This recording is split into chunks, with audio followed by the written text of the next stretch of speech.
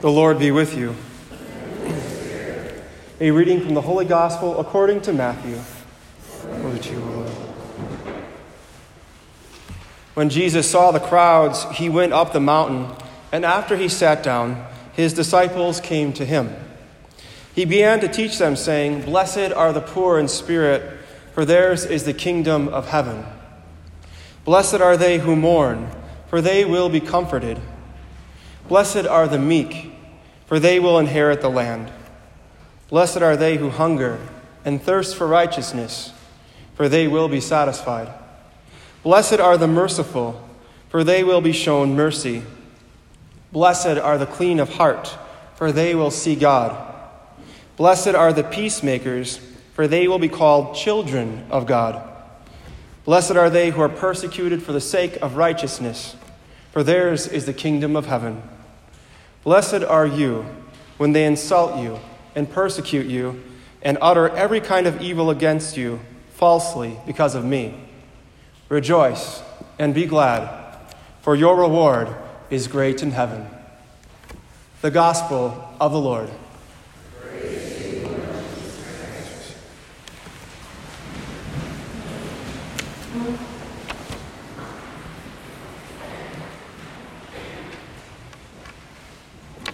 Well, here we are. My name is Father Zach. I have had the opportunity to journey with Nicholas and Sarah for about the past year. We've known each other for a little bit longer than that. But when I first met Nicholas and Sarah, I challenged them, and they kind of got a little bit scared. I can be a little bit challenging at times, but the beauty is that the response was great. And our culture often, I would presume, and I think the results would say, it's created a lot of soft men who don't respond to challenges, especially when they come from God and for the church. So Nick, I want to thank you for being a great leader for Sarah. And Sarah, I want to thank you for allowing Nick to lead, because if men don't lead, the women do. And we seem to see a bit of a feminized culture and not a healthy culture for vocations, but in particular the vocation of marriage. And when I first started meeting with Nick and Sarah, they both spoke about the need of having structure in their lives and the ability to make boxes. And I just want to look at one box that is so crucially important for marriage today. And that box I want to encourage you as you go forward in your marriage, I'm sure you do already, but to continue to do, is I just want you to make sure on every list you make that no matter what you do, whether it's a vacation or whether it's your week, just make sure the first box is prayer. And just ask yourself, did we pray today? And did we pray for our families? Did we pray for our friends, our coworkers? And then to be radically Christian and do what Jesus said, to pray for our enemies. Prayer ought to be the first box we all make on every single list that we have and invite Jesus into everything. Our culture doesn't want to do that because sometimes we have these false notions of who God is. But as we heard in our second reading today, that God is love. That means his nature is to love. So when people say strange things like God can never love me or God doesn't love me, that's literally impossible. That's not the God that the church believes in. So encouragement is to invite that love and pray before everything you do.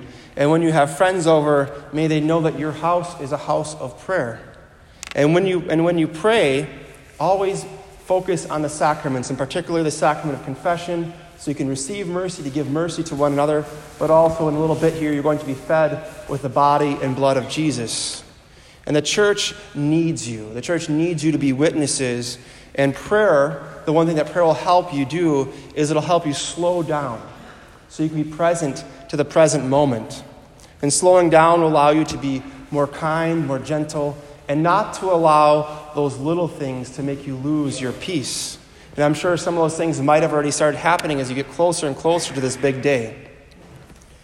And prayer will also help you open your hearts even more and bend towards things that are what we call recreational. They recreate you so you have healthy leisure in your marriage, because there's so many times when people do things we know that aren't right for us and they actually deplete our life, and the Lord wants to increase life in you both. So Nick, you talked about liking to go out on Friday nights, and Sarah, you said sometimes I like to stay in. So you have to pray. Is it a weekend where we go out? What did our Monday through Thursday look like? Is it going to be recreational to go out or to stay in? And the world will see that witness of you praying before you make decisions, because our culture simply needs more authentic couples who pray.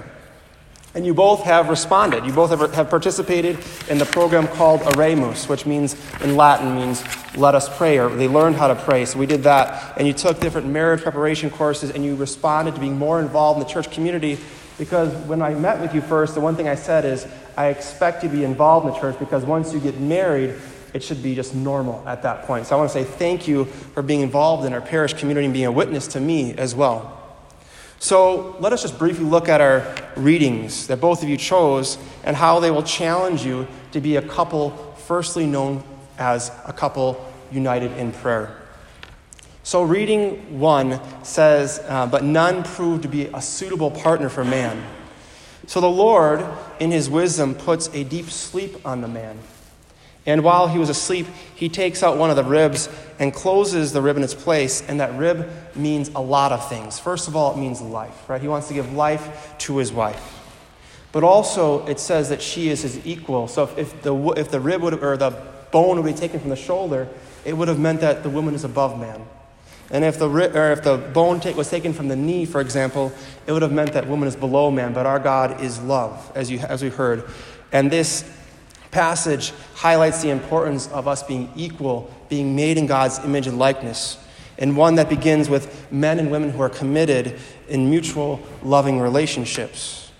And when the two come together, especially in the sacredness of marriage, their connection must be life-giving, and that all relationships to your marriage become secondary. Because if the Lord blesses you with children, the temptation is to put your children's life before your marriage, and that is where a lot of marriages fall apart. So always, always know that your marriage, what you do here today, comes first, and your children come second. And our culture would say otherwise, but this is a place of prayer, and it's also a place of truth. The second reading dives into deep Christian mystery and spirituality of love. Love one another, not because of anything we have done or felt or experienced, except for the fact that God has loved us first. It makes no sense to love a God that you don't know. It makes no sense to love a God just because Father Zach says so or somebody else in the pew says so. We love God because when we look at that cross, we see that he died for us. And if we were the only person on earth, he would have died for us and offered us life eternity, because our God would rather spend eternity with us than without us. And because he loved us first, our response has to be to love others, even when they don't deserve it.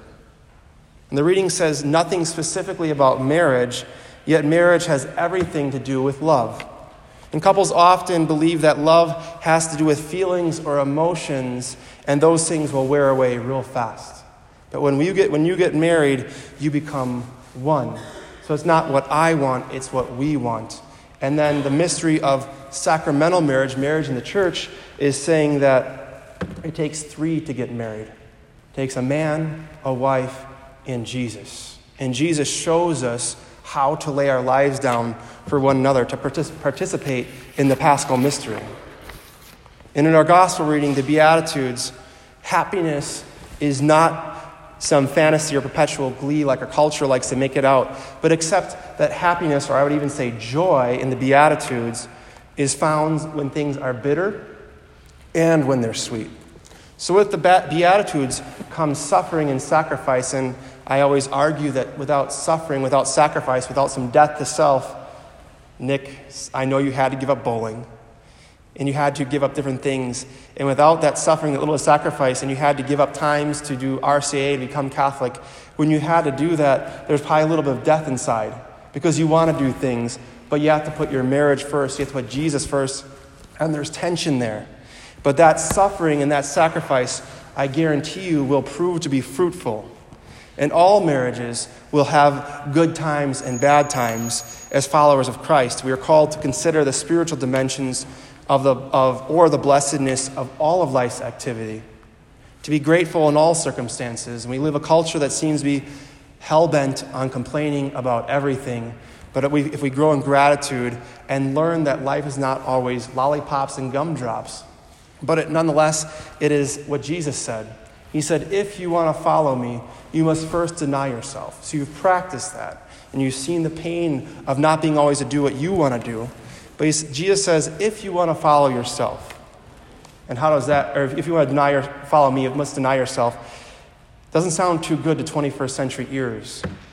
But then he says, pick up your cross and follow me. And you'll notice a difference here, that our culture likes to wear crosses around our necks, yet we like to complain about the ones on our backs. But our Lord says, be grateful for my invitation, because as we heard the last readings in our gospel today, where your reward is not here on earth, your reward will be great in heaven.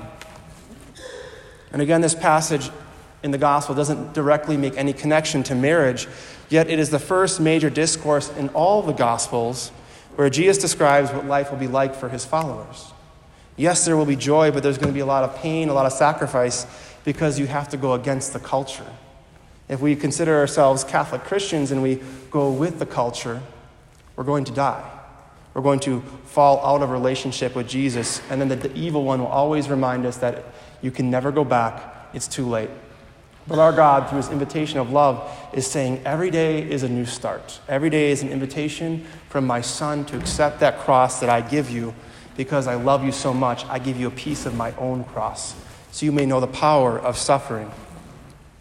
And we heard that there is a parallel between Jesus in the beginning of his teaching and couples in married lives. Jesus says, blessed are they who are persecuted for the sake of righteousness, for theirs is the kingdom of heaven. The path we are taking in 2019 is not a popular path, because a lot of people would say, why would I ever get married in the church? And the answer is because we need grace. We need help.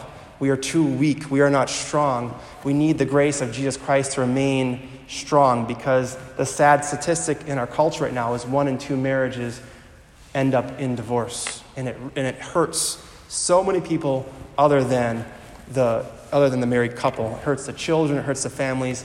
And our Lord says, I will help you if you open your hearts. And you have come here to open your hearts to that. So I want to say thank you for that. You also heard in our gospel reading that blessed are you when they insult you and persecute you and utter every kind of evil against you falsely because of my name. Our culture likes to think that men and women are weak if they get married in the church, but it couldn't be further from the truth. Your strength is found in Jesus Christ. Your strength is found in what he did for you on the cross to give you an example. And on the cross, Jesus teaches us how to be merciful. He even says strange things, such as, behold your mother, and mother, behold your son. And you're going to do something in your marriage today that I want to show everyone how proud I am of this couple. They have roses on this altar. And after communion, they're going to ask for the Blessed Mother's help, because Mary teaches us how to accept those crosses. She was there at every major event of Jesus' life. And Nick and Sarah have chosen to place roses in front of the Blessed Mother, because she spent majority of her life with Jesus. No one spent more time with Jesus than her. And her name is Hail, full of grace. And we need grace to participate in the divine life of Jesus. And people might make fun of you for that. They might persecute you for that. But you're here to say, I don't care what other people think. I'm here because of Jesus Christ and the truth of who he is and who he claims to be. And the question is, why would you be happy if you are persecuted because you are a follower of Jesus? Because that's what it says in our gospel reading today. And why would you be happy if you are insulted because of being that disciple of Jesus? The answer is because you pray every day together. And prayer will always remind you of the last line of our gospel reading today, of the good news that which Jesus proclaims to us, that your reward is not here on earth, your reward is in heaven. So that makes your job to sanctify one another and lay your lives down for one another, to get each other to heaven, to thank Jesus Christ for bringing you together. And the cross is the example of how we lay our lives down for one another. And it's not what I want, it's what God wants. And if we believe that God brought us together, that means he wants you to come to heaven to spend eternity with him. And the rest of your lives, the challenge is going to be what we're going to do in a second here, which is going to be, what do these vows mean? What do these vows mean? How do I lay my life down for my other one? Because our culture wants to feed our ego, and the Lord wants to deplete it. So it's not my will be done, but it's thy will be done. If you are ready to do God's will. I invite you to come forward to accept the consent of the church and to proclaim to everybody your intentions. So at this time, I'm going to invite you to come down, and I'll invite the groomsmen and the bridesmaids to come forward as we look forward to starting this beautiful day.